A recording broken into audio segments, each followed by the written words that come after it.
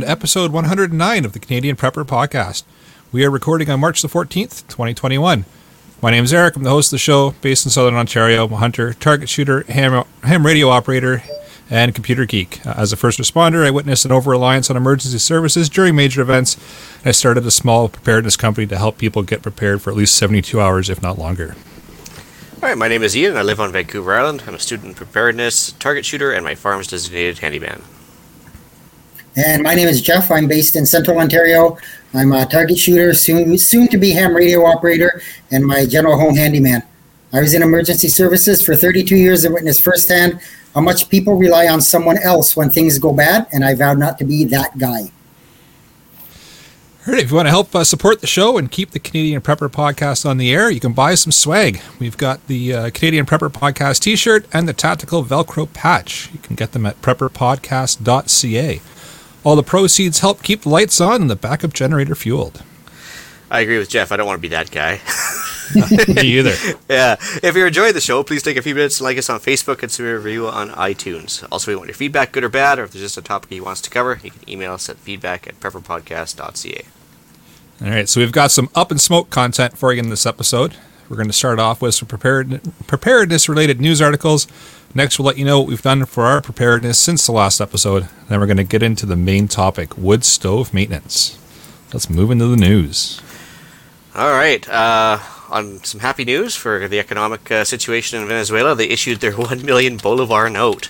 So that should solve all their problems, right? Of course. So 1 million Bolivars translates to 50 cents.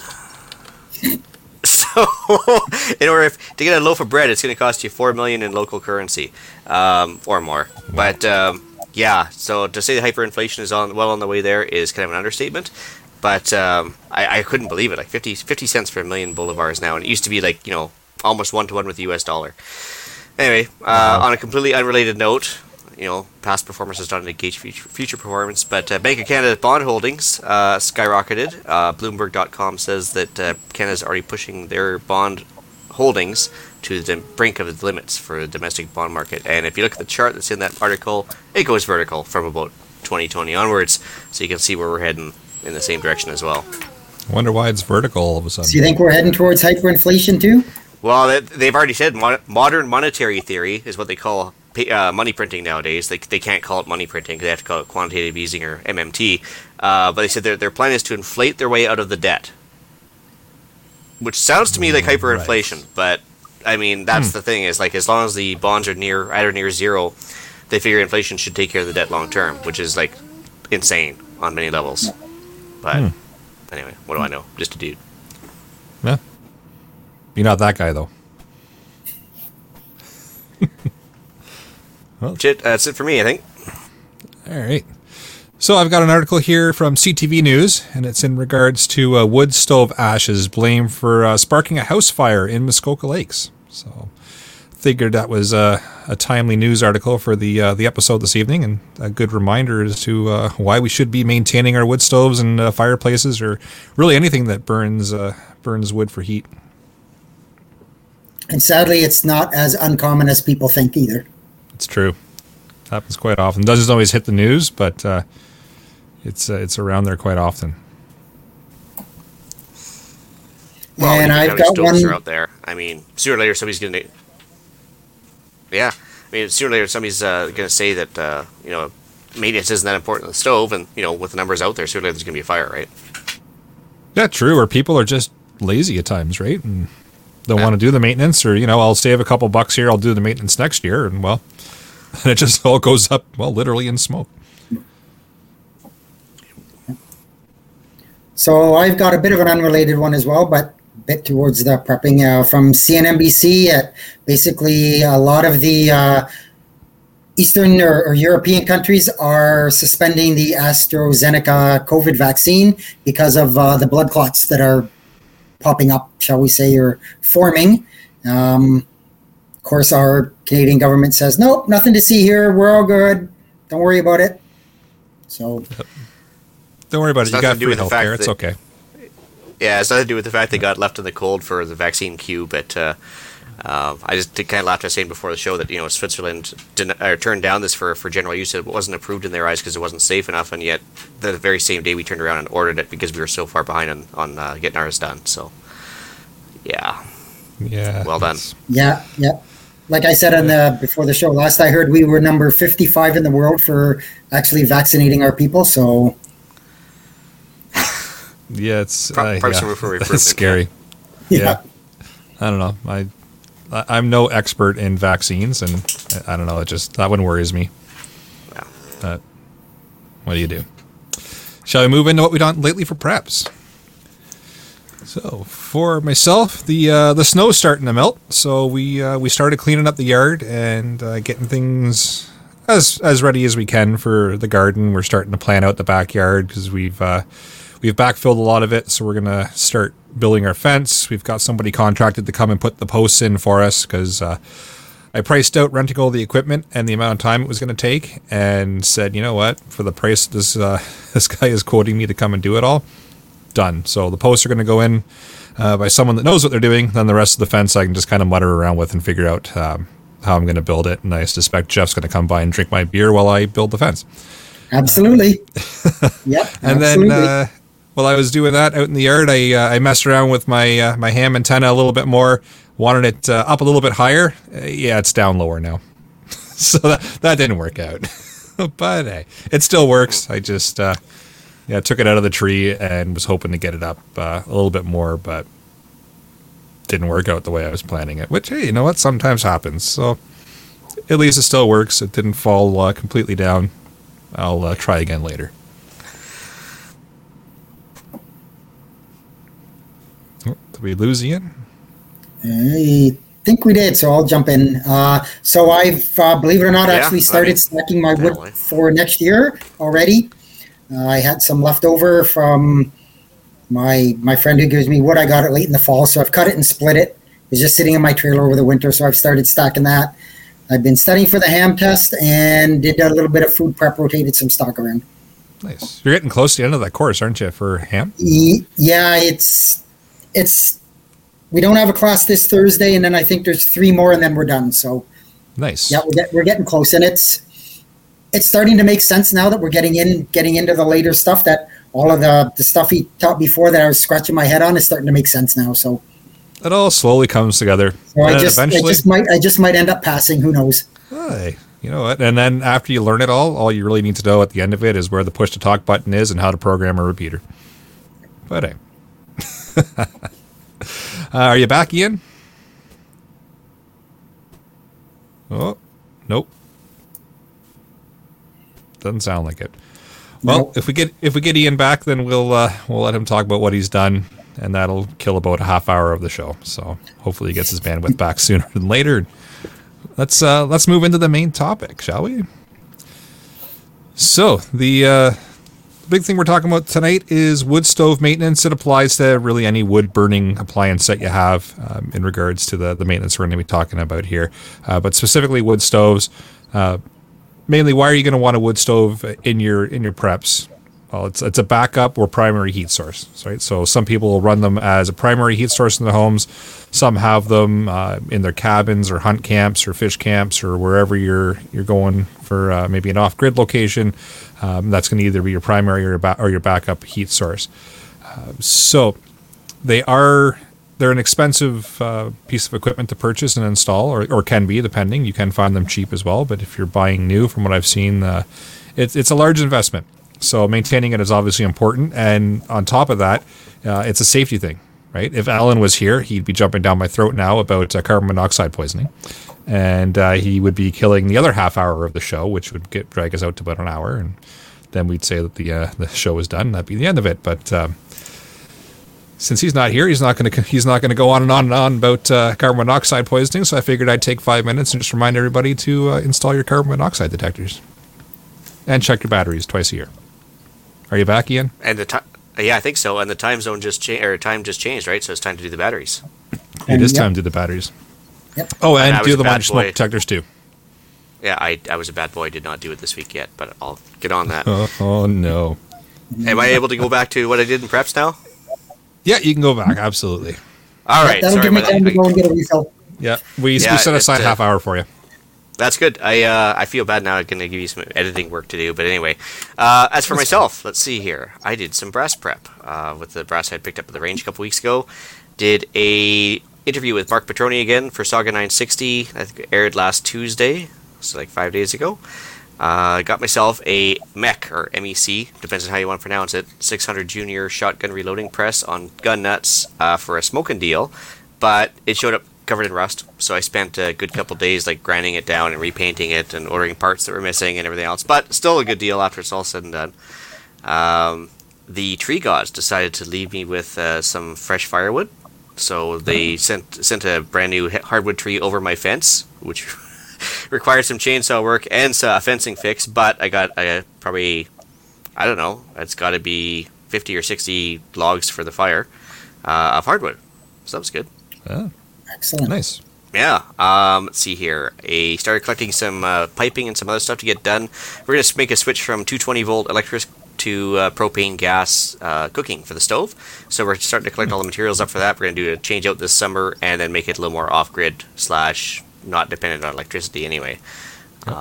So that was good. And then other than that, just a little bit of house maintenance, and that's pretty much it. Just mostly the fencing, I think, because I didn't want the dog to escape.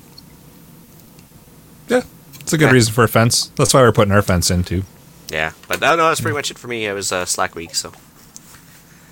Yeah, that was only a couple minutes. Oh, wow. We set aside a whole half hour for you. Yeah, okay. So where did we leave off with the main topic? So I touched on the fact that it's either going to be used for backup or primary heat source, and that it can be a large investment for preparedness, but one that could be necessary depending on your setup. Well, I think that like most preps too, it actually pays back over time, right? Because if you're saving money on heating bills by using it fairly regularly, it's going to pay for itself over time, and they do last anywhere from 10 to 25 years, depending on how good you take care of it, right? Oh, exactly. Oh, Which is why we're talking about maintenance. My stove that I have, I don't know if you can see the chimney behind me there. No, I got to move. But anyways, it's when I first bought this house, it's all electric, so electric baseboard, everything's electric, and back in the late 90s, they were paying $140 a month equal billing for everything. So you figure that now would probably be somewhere, I would guess, in the $300 to $400 range. And I put the stove in. It cost me $5,000 back then. It, like Eric says, if you take care of it, I've had it in for almost 20 years now. Never had an issue with it. Clean it properly, use properly seasoned wood. Never had an issue. And I'm paying right now. I'm paying $104 a month equal billing. Yeah, that's pretty good. That's considering good, considering what Hydro One's done with their power bills, and you'd have to pay I think it was almost $100 before you even start paying for actually wattage. That's pretty good. Yeah, delivery's like $100. Yeah. So other than the backup cooking and light aspect too, like I mean, not just a heat source, but obviously you can get worst case a tiny bit of light out of it, but. I just want to clarify with people too. We're talking about wood stoves, meaning like not the old hearth fireplaces that are big rock, wonderful pieces that have like the open flue and everything else. These are the more efficient ones with the closed front, with the glass facing and everything else. Because I don't think you're gonna be able to get those old style fireplaces installed now. You can see my stove there or not? Let's see here. Yeah. There you go. Yep. Yeah, one of those. So Exactly. Because the old fire.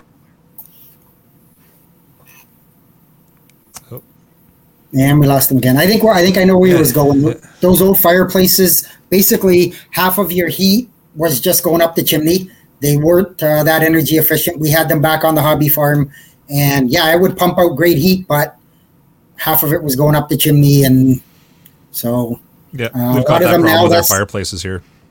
Yeah, that's part of the cost of the new stoves is the technology and the way they recycle the smoke and the gas and reburn it, and that's kind of what makes it a bit more expensive, but it's also more fuel efficient, and it doesn't pump out the smoke it used to. So, well, especially if you want to install one of the old style fireplaces now, I think building codes require like sprinklers and all sorts of other like fire retardant measures that it's never going to happen, right? So, No. This is definitely the more sensible option, I think. And they can be standalone like Jeff's there. You can actually put an insert in the old stone fireplace to make it a little more efficient. You can do all sorts of little tricks with it. So, Anyway, I guess first, when you're first taking possession of a house or when you install it, there has to be something done called a wet inspection. Yep. You guys familiar? I didn't realize what wet stood for. Everybody just calls it a wet inspection. I was thinking like with one T, but actually no, it's two T's. Wood Energy Technology Transfer, and they're actually like a non-profit group, I believe. Yep. And so yeah, their job is to ensure fire safety with wood stoves, and there's a website I threw in the show notes there, and basically they'll come along and make sure that you've either installed it or it's still currently installed according to safety standards. And most insurance companies will want a wet inspection done on the house when you take possession of it, or periodically they can just ask you out of the blue if you're using a wood stove in your house. They will ask in order to recertify your fire insurance that you have a wet inspection done. Yep, I had one done on the two fireplaces here when we bought the house, and same thing. The insurance company wanted it, and it was a smart idea when we bought the house to have it done. And Yep. Yeah. So I guess the big thing we'll talk about tonight is creosote. oh yeah, Yeah, it's not just Mr. Creosote from Monty Python. That's No. dating myself, but So creosote, obviously a black gunky buildup that's basically unburnt wood bits, for lack of a better term. Main cause of chimney fires. If Alan was here, we'd hear about it, I'm sure, or Hughes. But yep. Insert tangent here about chimney fires and carbon monoxide poisoning again. Yep. So yeah, the one thing with creosote, it causes chimney fires. It actually decreases the efficiency of your stove and everything else. So you want to minimize that or prevent the buildup of creosote on the inside of your exhaust stack and also the top stack as well. So a couple things. I think Jeff already mentioned one of them is make sure you use seasoned wood versus the wet or new wood.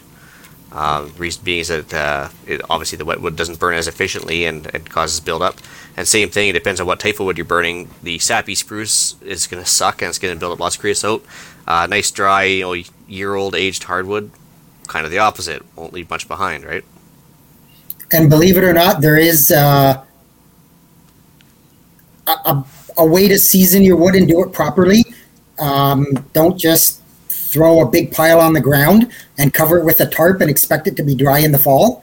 Do it properly, get it off the ground, get it in a stack where there's airflow. You cover it, but you've got to allow airflow or it's not going to dry. And like you say, if it's wet or the sappy spruce that you haven't let dry for a long time, you're going to get that creosote buildup. And it's pretty obvious if you've got, especially on my stove,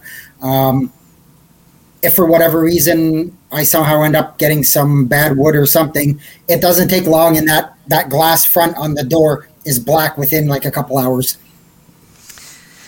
Bane Ironhead asks how many stovepipes is legal to have glowing red before it's a problem. I'm like, well, technically you're probably burning off most of the creosote, so I suppose it's not a problem at that point. Fire hazard maybe, but... I'm no lawyer, and I'm not going to even attempt to give you any kind of legal advice, but I would suggest that all of them should be glowing all the time. Yeah, that's like, you're never going to be freeze to death, that's for sure. No. Well, if he's talking about the glowing red hot, then he's overfired his stove, and at that point, you're looking at any creosote in there potentially catching fire. So, absolutely. I think it's mentioned. Article. Yeah, I think it's mentioned in there about a thermostat. I've got one on my chimney stack, and I've never had it glowing red hot, so thank goodness. But it doesn't take long, and it gets right up into the 300-400 degrees, no problem. Back to that, I forgot to mention the tarp thing, Jeff. You mentioned about drying out your wood. Like, you guys have seen that little survival trick where you're in the desert and you take a saran wrap and a rock and you let the sand evaporate water onto the saran wrap and it drips down into a pot in the middle and all that stuff. You've seen that kind of thing in the Boy Scout manual or SAS survival manual, something like that. Anyways, the same thing happens here. So, of course, you cover the trees with a tarp, and it's so humid here to begin with, but also the trees, they'll evaporate off the moisture, and it just collects on the tarp and then goes right back down. So, exactly. So you got to have airflow underneath. That's exactly what happens. Yep. Yeah, so if you don't have the airflow, like you have a tarp at an angle or something, and if you don't have the airflow underneath it, it's just going to stay wet and mold up and get all punky and gross. And be useless. Yep. Yeah, exactly. So, so the one thing to indicate whether or not you're building up creosote basically is if you can see the smoke, you're probably building up creosote. So if it's burning white or if it's smoky gray or whatever, the ideal is to look at the top of your stack out at the top of your house, and as long as it's not minus 40 where you're going to have like frost anyway, but if it's a normal temperature, you should just see it clear, like clear with heat kind of swirls, and that's about it. And that means you're burning most efficiently at that point. Yep. So yeah, prevention of creosote. I think you mentioned it last week too, Jeff. Just run it hot for an hour, like relatively hot, and then you can reduce it down, because once you got the stack heated up and to a point where it won't collect up stuff, you can reduce it down to your kind of cruising level, depending on how cold it is outside. Yeah, you've got to get it up to temperature definitely, or if you turn it down to what you call cruising level there, you turn the damper down and it lowers the flame. It's just gonna, if it's not warm enough, it's gonna creosote, and it probably won't burn either, because there's not enough flow of the air going up the warm chimney. Warm air rises, it's not hot enough. The air doesn't rise fast enough, and you'll see a buildup of smoke in your chimney, and then you're inside your fireplace. Yeah. Yeah, you mentioned the temperature gauge, so yeah, that's usually a good indication of whether you're at the right burning temperature. That definitely helps, and you put it right on the stack. Double wall is not as accurate, of course, but you can figure out what works temperature-wise, what it indicates versus what you should be at. Single wall is what I think it's designed for, the side of the fireplace. But yeah, it won't work on a double wall, because there's too much insulation between your inner stack and your outer wall, and you won't get an accurate temperature at all. So. And I think new ones, they need to have double stack stovepipes on them anyways, don't they? I think that's kind of I don't know. Mine's a single up to the junction in the roof, and then from the junction in the roof going up is a double. Oh, okay. Well, there you go. And it's the code. So other than that, I was going to mention the leave like 1 inch of ash at the bottom with a lot of these reburner stoves, because they basically say if you vacuum it dry every time, it's less efficient. I don't know. It creates a little bit of insulative layer and a little airspace or something, I guess. Good to know. Yeah. Yep. Let's see here. Another side of creosote is if you have window deposits. So if you have the black junk on the front of your window, that is a problem. So don't use Windex to clean it off. Ask me how I know.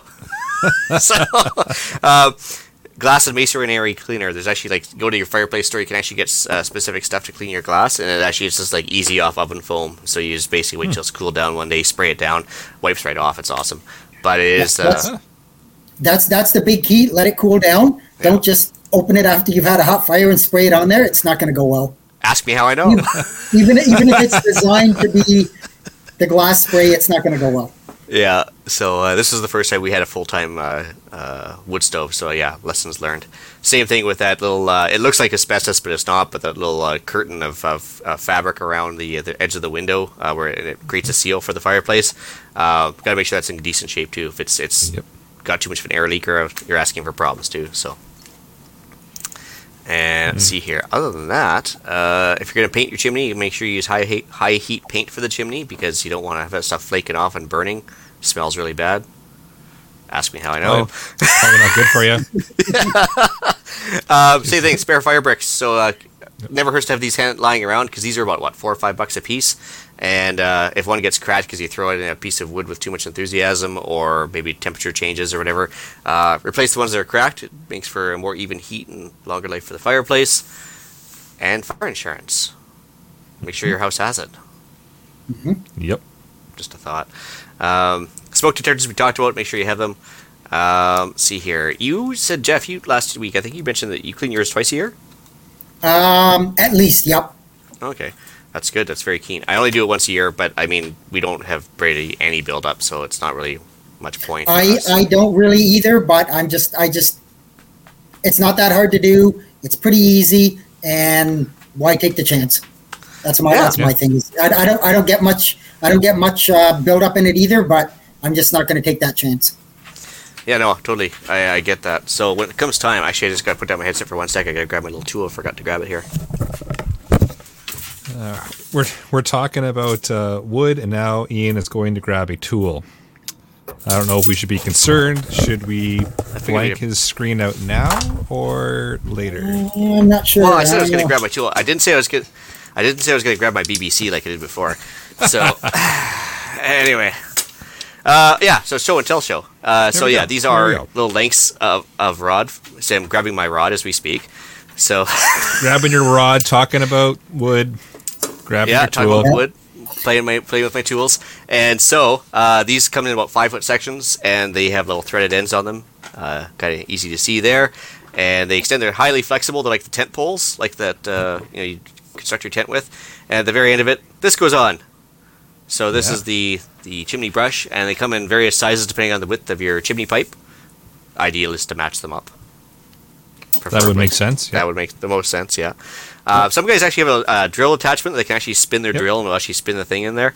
I was not so fortunate this year. But anyway, rule of thumb, try and get the nylon one versus the steel one, because the steel one will actually put scoring in your stacks, create rust, and then you've got bigger maintenance issues. So the hard plastic ones actually are kind of the better option, as far as I'm concerned anyway, because I live in the Rust Belt. But yeah, that's I have exactly the same thing, and I have the hard plastic. Yeah, so and it works really well. Yeah, so once you remove the top plate of your chimney, and also the top plate in the wood stove itself, there's like a little pin in the very back. Pull that pin, and then usually the top plate will come right out, and then you're actually, because normally if you look in your wood stove, it's just got like a solid top, which is really unusual. You have to pull that thing out before you start scrubbing it, and then once you got the top off, which usually will have a lot of collection of creosote on it, get that brush all the way down, and you'll notice that just at the top of the chimney and just at the bottom of the chimney is usually where you're going to see the most, and then it'll collect up in your wood stove, hopefully without the door open, and then you can vacuum it out afterwards. And that's pretty much it. It only takes, 15-20 minutes, really, to get it done once it's all set up? Yeah, about that. Yep. Yeah, it's not that bad. I usually, with the actual cap on the chimney, I tend to repaint that just to make sure, because sometimes you'll notice that once you scrub off the creosote, there's some scratches there as well. Just, give it a little mate. And it should. Once that's done, you've got a great backup heat source for another year. Yeah, and not just a backup piece. I mean, there's lots of other things you can do with the chimney the stove that we don't need to get into, but things like I've been looking at buying one, just a small thermoelectric generator that runs the difference, of course, between the hot and the cold, and it's on a magnetic plate, and you just stick it on the top of your stove. It's 45 watts. Your stove's running, and you can easily charge your laptops, your phones, whatever. It's designed to sit on the stove. That's what it's designed for. It's a place in Vaughan, I believe, that makes them, and they can go all the way up to 100 watts, but they're water cooled, so I'm not touching that. So yeah, well, it's kind of like a BioLite, same principle, right? Turning heat into electricity. Yeah, exactly. Yep. And so yeah, why not? But Brendan asked a question here. Do we have any experience with masonry heaters and/or rocket stoves? Masonry heaters are awesome, but they're about $40,000, and there's only 2 companies in Canada that actually do it. It's actually like a Red Seal trade, or like you have to be a journeyman masonry heater guy to actually do that and have it approved by insurance in Canada. So it's actually a big deal. Like over in Russia, it's like dime a dozen. Everybody does them, but not here. And rocket stove, yeah, unfortunately,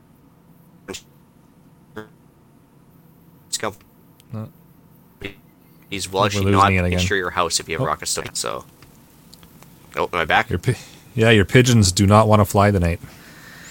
No, I hear you, but insurance companies won't touch you if you have a rocket stove in your house. So that's a problem.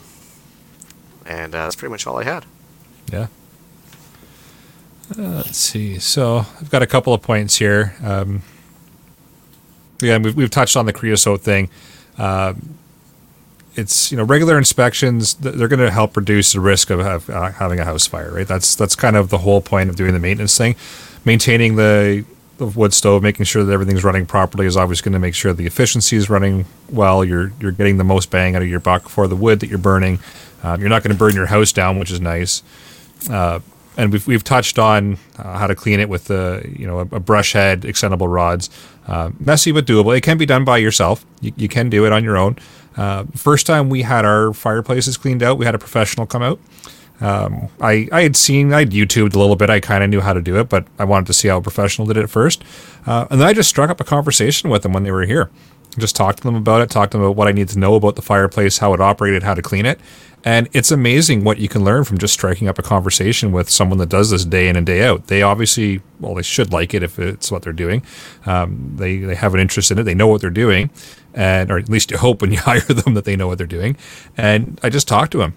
And next thing I know, I've got a whole list of how to operate my fireplace efficiently, how to clean it properly, and how to maintain it myself, which I guess isn't the best for business, but it worked out. There's no shortage of business for these guys. Like, yeah, we used to have a girl that showed up in a top hat and everything else, and she called herself the chimney sweep and everything else, and she was full on Mary Poppins about it. And she was having trouble with maintaining employees because nobody wanted to do the dirty job, but B, there's just so much work out there. She was actually hoping people would do it themselves, and she ended up just giving up. She just was overwhelmed, and it's too bad. So I ended up doing it myself for a couple of years. Yeah, it was a father-son team that came out to do ours, and the father was just kind of getting out of the business. Son was looking to take it over, and just chatted them up. And next thing I knew, they were showing me everything I needed to know, and it was good. So don't be afraid to chat up the professionals on anything you're looking to try to fix up or do on your own. A lot of the time, they're more than willing to chat with you and talk to you about it because it's something they enjoy, and who doesn't like talking about what they know about, right? Cool. See, we got a question from Scott. Yeah, he said, I tape a big clear garbage bag around the top section and have the brush inside, catches all the crap as it falls. Yep. Yeah, it all works. Yeah. I mean, I have my shop vac outside the house and then run the hose in. And so that way, if the filter doesn't quite have a good seal on it, as I vacuum it out, it just shoots outside anyways. But, yeah, whatever works. Yeah, it's a good point. Be ready for a lot of dirt and ash to come out. Yeah, I do exactly the same thing that Scott said there with mine. Mine's the chimney just comes down and it connects right to the stove. So I just take the 3 screws out, slide the chimney up, put a plastic bag underneath it, go up top, scrub it down, and everything falls into the paper bag or the plastic bag. And actually, it's a pretty clean way to do it. I don't get a lot of mess. I get some, but not a lot. Yeah, it's not like divorce dust when you're doing drywall or anything. It's not nearly as bad anyway. Easy to pick up too. Yep. Just be prepared first time you do it. It's going to be messy. You'll get a system eventually, but the first couple of times you try to do it, you're going to get dust places, and it is what it is. Yep. At least your chimney's clean. Actually, Bane brings up a good point there. He says you can use ash out of the fireplace to clean the window. He says just dip a wet rag in the stove ash and.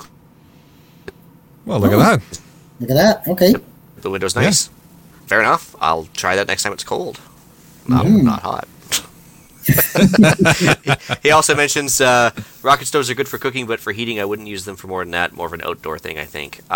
It's not so much they don't work, and actually, if you go on YouTube, there's tons of the ones they got these massive rocket stoves with all these convoluted pipings and stuff, and they have like super high efficiency and they work great. It's just too new of a. Actually, it's a very old idea, but it's too new of a concept for modern day building. I think so they just don't like it because they don't know what they're getting into. So the insurance companies just hate it.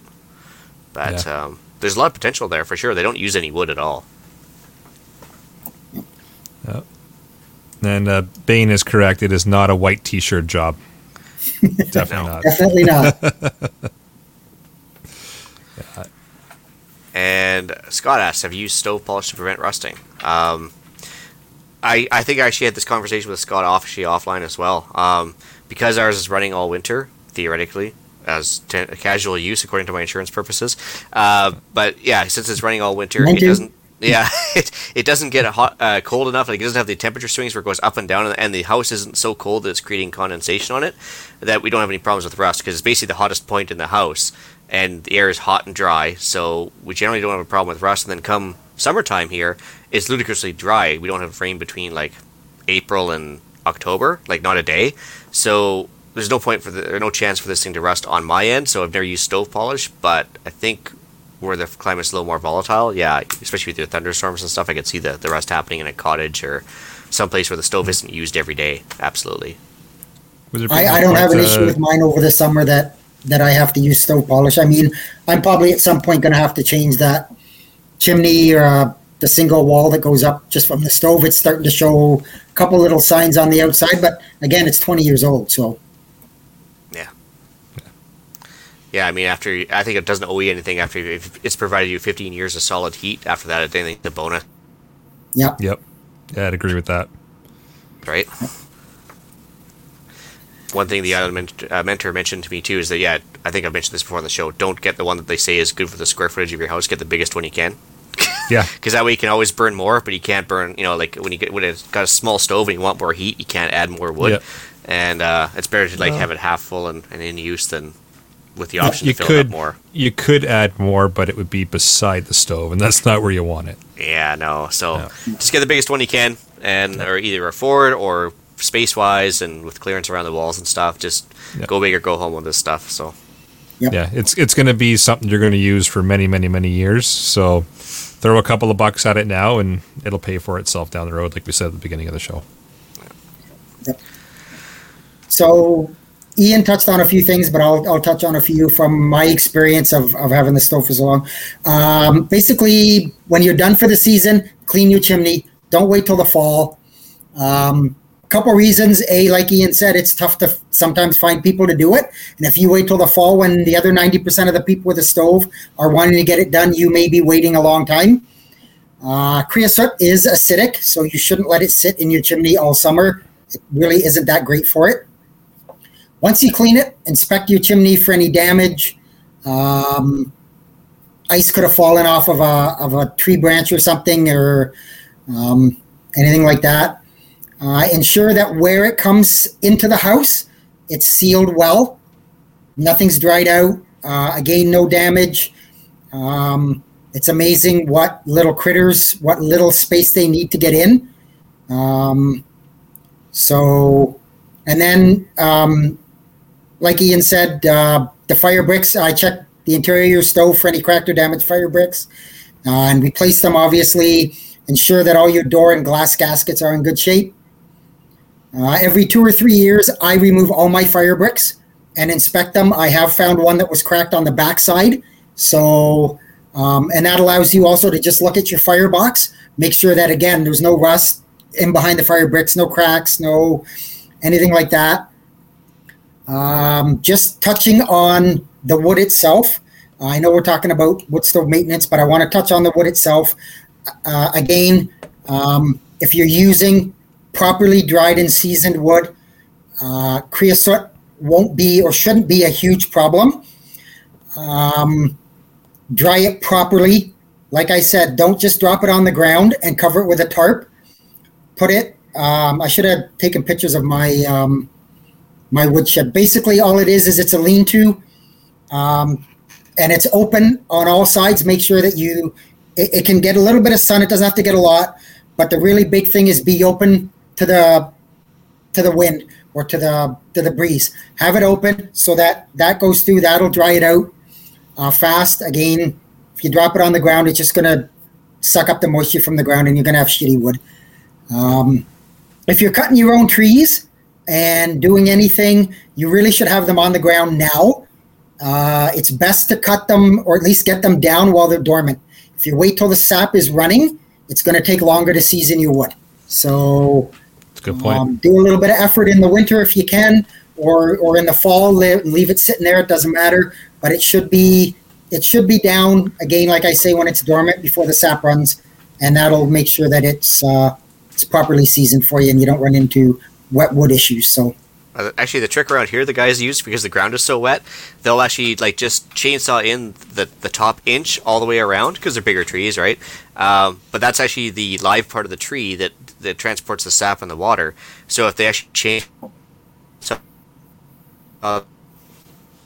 the first inch all the way around the tree, it can start out on the vine, so to speak, and they can knock down the tree later, and it's been drying out the whole time. So oh, really? Okay. That's something cool.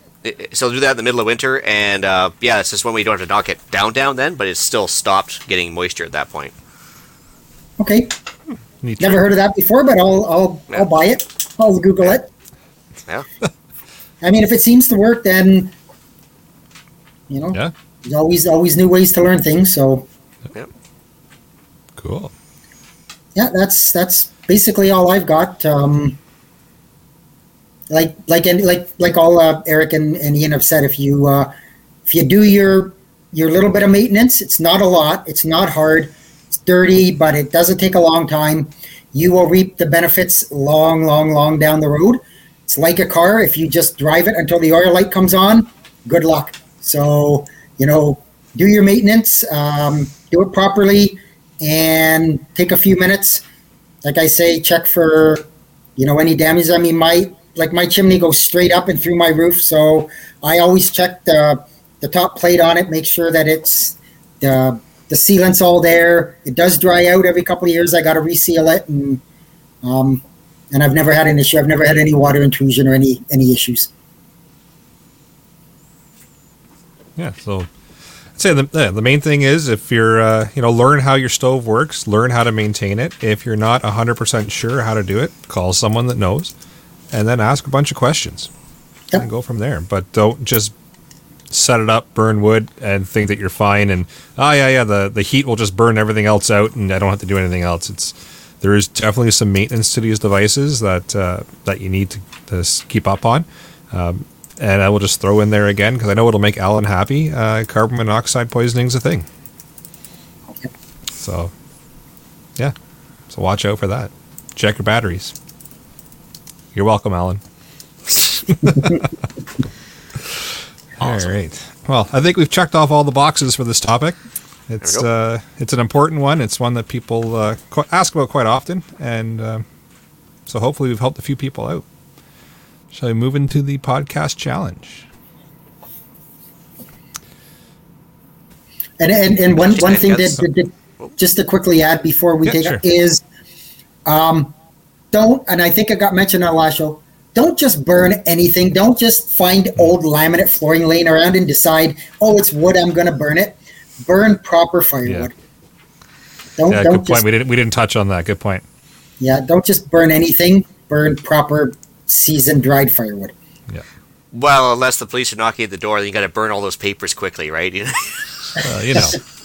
There's a time and place to burn other things, but for the most part... Yeah, for the most part. Well, as long as they run them through the shredder first, then you try and burn them. Yeah. Yeah, exactly. Anyway. So your podcast challenge: to take steps and gather supplies to perform maintenance on any backup heat supply you may have. So, whether it be just a brush and some spray foam or whatever, just gather it up now. Can't hurt to have it. Yep. Exactly. So, upcoming events is blank, as it has been for the last quite a while, unfortunately. But week 53 of 2 weeks to flatten the curve. You got it. Curve's still not flat, so our upcoming events is empty. Deal of the week.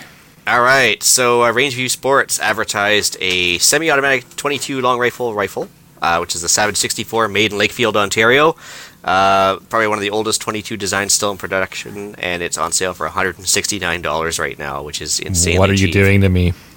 What are you doing to me? It's, hey, be patriotic, buy local, support Ontario businesses. But yeah, that's a good deal. So, well, I know what I'm doing after the show. Links in the show notes. Yay. Cool. All right, let's move into some shout-outs. So I've got a quick shout-out to all the Patreons for the show. Much appreciate everybody supporting us. We've actually been able to renew the hosting for another year off of all of your contributions. So much appreciated. All right, I got one for Will at Billazier Fine Shotguns, which is tough to say, I guess easy to find. He was the one that sell me the spare parts for the show, and he's a gentleman farmer in Alberta, as well as a shotgun press and reloading supply dealer. So, interesting cat. And I just want to say thanks for the quick service. Your pigeons hate you today, Ian. We got really? Will and something about shotguns and service. Awesome. Well, Will at Billazier Fine Shotguns, and he's got reloading press and shotgun reloading parts. There we go. Perfect. There you go. Pigeons worked that time. Oh, and it was so classy and well-spoken the first time. Yeah. Sure it was. Anyway. Whatever you say. Yeah. All right. Shall we move into email and iTunes reviews? You've got all right. One, I got one from Imogen Official 7. It says, "You are amazing, Eric." So I have to ask, did you send yourself a comment? We now know my username on YouTube. That's right. I did not send that in, but I appreciate the comment. All right. You have a fan. Look at that. Well. Cool. All right, so we've got an email here from John. So it reads, "Hey there, Ian. I was just listening to the podcast on using lead and thought that I would mention a few ideas to you that I use to find a fair bit of lead. So it only costs me some coffee and donuts. Oh, there you go. That's all right. One place is from old buildings that have cast iron drainage piping in them. Good point. And every joint that piping has a lead cap over the oakum. So, yeah. All right. Yeah, good point. You can contact whoever is doing the demo work or the plumber to pick through the dumpster after they have thrown it out. There's roughly half-pound ring of lead in each joint. Also, if you know any people that install new roofs on houses, they usually use lead finishing around the chimneys and other objects, which a lot of times they will rip out and throw away to install a new waterproof seal with a new roof. Anyway, I hope this works for you. As I know, I have gotten hundreds of pounds of lead this way. Best wishes to a fellow scrounger, and thanks for all the work on the podcast. And that's from John in Nova Scotia. Yeah, I've never seen cast iron drainage pipe before. Yeah, but I guess it's a thing. I guess there is I was talking to a buddy. Yeah. There's totally a lead seal around it, but in older buildings, that was the way they did it, right? Yeah. So that's a good same thing point. with leaded glass. If you have stained glass or the old style windows, they have lead seals around each pane of glass. There's all that too. Or even really old buildings actually had lead piping. Yeah. Geez, that'd be horrible. I hope it's drainage pipe, not water supply. And that's how the Romans. Well, they said that's what caused part of the Roman collapse was the lead piping in the water supply pipes. So. Yeah. Well, no, appreciate that, John. Thanks for the tips. So for all the metal scroungers out there, or the lead scroungers out there, you got some more spots to look now. Cool. All right. Well, with that, I will bring episode 109 of the Canadian Prepper podcast to an end. You can find the podcast on iTunes, Podbean, Spotify, or, of course, your favorite podcast app. Please help us out. Submit a review. It helps other people find us. And we record these shows live on Facebook and YouTube. If you want an early peek at the shows, please subscribe to the YouTube channel, Canadian Prepper Podcast. Click on the notifications tab, and that gives you an alert when we are going live. All right. Hey, so you can reach Ian directly by emailing at thewesternretreat@gmail.com. There he is. Oh, am I back? Yeah, so you're kind of back. Okay. So if Ian's pigeons decide to Make work, that mouse run faster. on the days that Ian's pigeons actually work and he has reliable internet, you can get him at the Western Retreat at gmail.com and on Gab at the Western Retreat, and in the group Self-Reliance and Homesteading Canada. You can also find Ian on Canadian Patriot Podcast on iTunes and YouTube, again, if his internet decides to work on Monday night at 9 p.m. You will find them discussing why government waste in society has him using off-grid heat and no internet. So, please check out Rapid Survival at rapidsurvival.com. You can get me there on the live chat while you're buying some prepper gear. You can also email me at feedback@prepperpodcast.ca. Thanks for joining us this evening, and until next time, be prepared, stay safe, and keep learning.